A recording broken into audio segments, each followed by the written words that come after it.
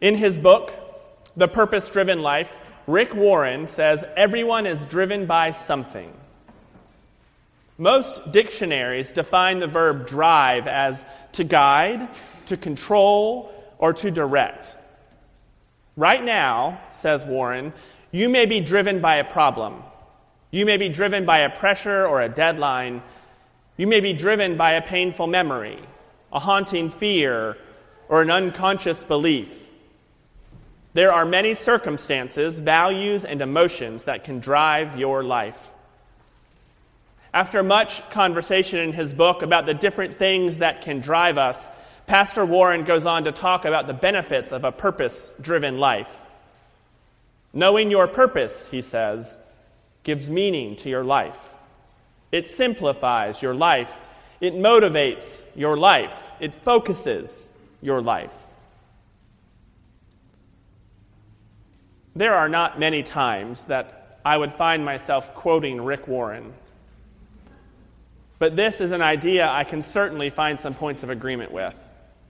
Our lives are driven by something. And when we connect with and understand what drives us, our lives become more meaningful. Not only for ourselves, but more importantly for everyone around us.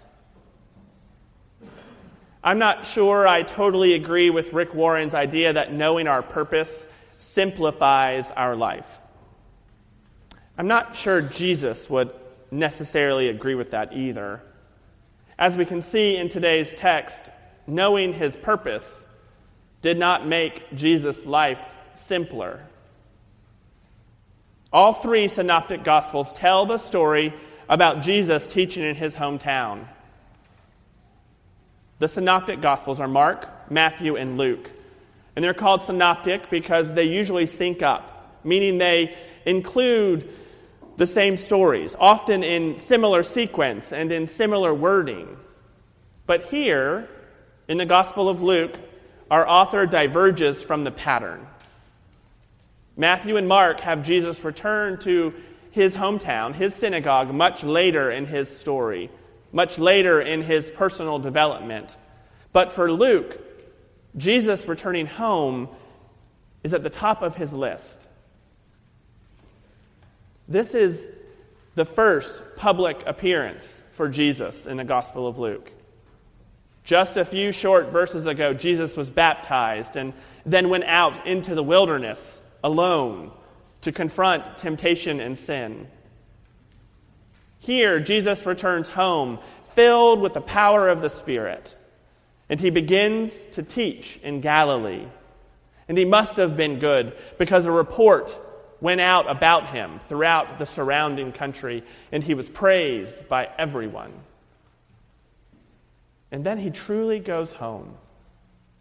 He goes home to Nazareth, to his hometown, to his synagogue that raised him, that shaped him, that supported him. You can imagine that the place was packed for the hometown hero, the hometown kid who made it good, who became the rabbi, who became the important teacher. As they waited for him, everyone was probably talking about the local boy who'd become the rabbi, talking about his precocious days as a child in the synagogue, always wearing out Mary and Joseph, had them always looking for him wherever he went, talking about those profound questions he would ask in the children's sermons. In Matthew and Mark, we don't know much of what Jesus read. But here, we get a much fuller account of what Jesus wants to say to those who know him well. Jesus stood up to read God's word to his family, to his church family, to the people who knew him best, who knew him longest. They hand Jesus the scroll from the prophet Isaiah, and then he found the particular text that he wanted to read. The Spirit of the Lord is upon me, for I have been anointed to bring good news to the poor. I have been sent by the Lord to proclaim release to the captives and recovery of sight to the blind, to let the oppressed go free, to proclaim the year of the Lord's favor. And then he sat down, which was the custom, and he began to teach. But no one expected to hear what he had to say. Today, he says, this scripture, this prophecy has been fulfilled in your hearing. The author of Luke is a careful writer. Everything has a place and a time and a reason. So there is a reason why this author chose to place this story about Jesus at the very beginning of his public ministry. According to the New Interpreter's Bible, Jesus, reading and interpreting the words of Isaiah in this scene, function as a keynote address to his entire ministry. In the words of Rick Warren, Jesus, in this moment, is claiming and communicating his purpose. He is bringing singular focus to how he will be in the world. He is stating his vision. He is setting his agenda. He is delivering his inaugural address. One of the most powerful questions I was ever asked in seminary came from Walter Brueggemann. He was a guest lecturer for my Old Testament class one day, and he set up shop right in front of us, and he said, "What is your canon within the canon?" Meaning, what are the parts of the story of the Bible that have the most meaning to you? What are the parts of the biblical narrative that you go to again and again that shape your understanding of who God is and how God moves in the world? It is an interesting question to consider because whatever we take to be the heart of the gospel, whatever we take to be our canon within the canon, will be the central shaping force for your life of faith.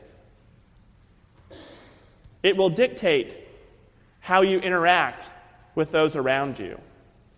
It will shape how you use the gifts you have been given in the world. It will impact how you think God is moving and where you see God's presence. Well, today, in the Gospel of Luke, we see the heart of Luke's Gospel. We see the canon within the canon. We see the central shaping force of the life of Jesus. As he leaves Nazareth and goes to preach and teach and heal throughout the countryside, all of the invitations that follow, all the healings that will take place, all the powerful lessons he taught the disciples, all the time he spent feeding people, all the work he did challenging the status quo of the world in which he lived, all of this emanated from the vision he laid out on that first day in his home synagogue. All of it emanated from him claiming to be the fulfillment of the prophet Isaiah in front of his family. And as followers of Christ, this vision, this central unifying purpose that Christ claims, continues to direct our lives. We are being called to bring good news to the poor, to those who are both spiritually and economically destitute, those who hunger for the presence of God in their lives, those who feel cut off from God's presence, those who feel cut off from all that they need to thrive in community. We are called to serve those who literally hunger for food to eat and for a place to live. We are called to provide release to the captives, to those who are captive to the material things that keep us stuck in the same patterns, to provide release to those ways of thinking and speaking that keep us trapped in the ever-widening ideological gap. We are called to provide release to the captives, to those who are literally captive to the systems and wanton desires of this world. to those who are trapped in the sugarcane fields by the powers of economic interests, to those who are trapped by the violence in their lands and by the violence of our hearts, to those who are captives to the exploitation that happens every single day on the streets of our cities, in the streets of our lives. We are called to provide recovery of sight to the blind, to those who are blinded by their physical need for healing, and to those who are blinded by their own self-centeredness and by our own need to always be in control. We are called, my friends, to let the oppressed go free as we proudly proclaim the year of the Lord's favor, as we work for Jubilee for all people. The very heart of Luke's gospel, right here, emanating from us, for us, from the prophet Isaiah. Our session has spent a lot of time over the past couple of years exploring our beliefs, clarifying our vision, helping us to state our purpose so that our life is simpler. As we seek to be faithful to who we believe God is calling us to be, we strive to be authentic. We strive to be generous, inclusive, innovative, relevant. We seek to follow Christ, to grow in faith, to serve together, to care for all. This is not my vision. This is not Derek's vision. It's not Bob's vision. It's not Amy Kim's vision. It is our vision. It arose from hours and hours of conversation among the session. It arose from hours and hours of conversation with church members as we struggled together on important issues and scriptures. It is informed by our biblical witness and continues to push us out into the world.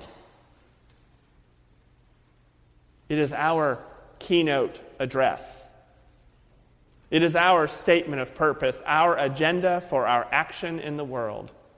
But we can't fully live into these values. We can't fully live into this vision without the body of Christ coming together.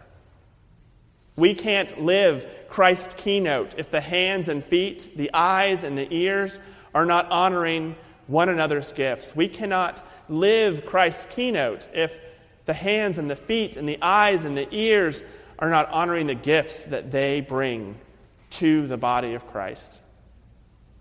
We can't live Christ's keynote if we are playing small with Christ's purpose for our lives.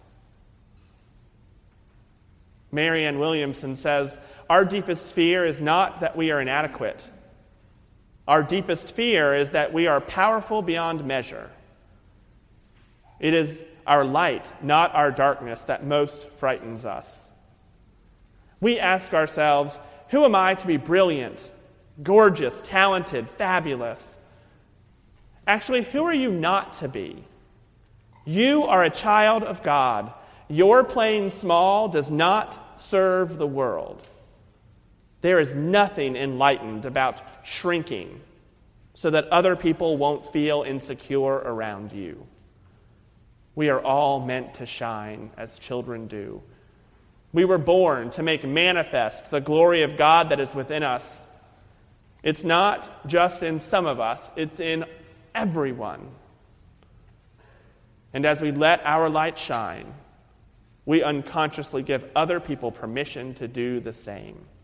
As we are liberated from our own fear, our presence automatically liberates others. In order to bring good news to the poor, in order to provide release to the captives, in order to restore sight to the blind and to proclaim the year of the Lord's favor, we need all of us to let our light shine. We need all of us to demonstrate our unity in Christ in the commitment of each person to play his or her part to show forth the love of Christ in our world. You are a child of God. You were born to make manifest the glory of God. You are part of the body of Christ. And I need you. Derek needs you. Amy Kim needs you. We need each other. We need each other to play our part so that we can proclaim that this truly is indeed the year of the Lord's favor. What are you doing here?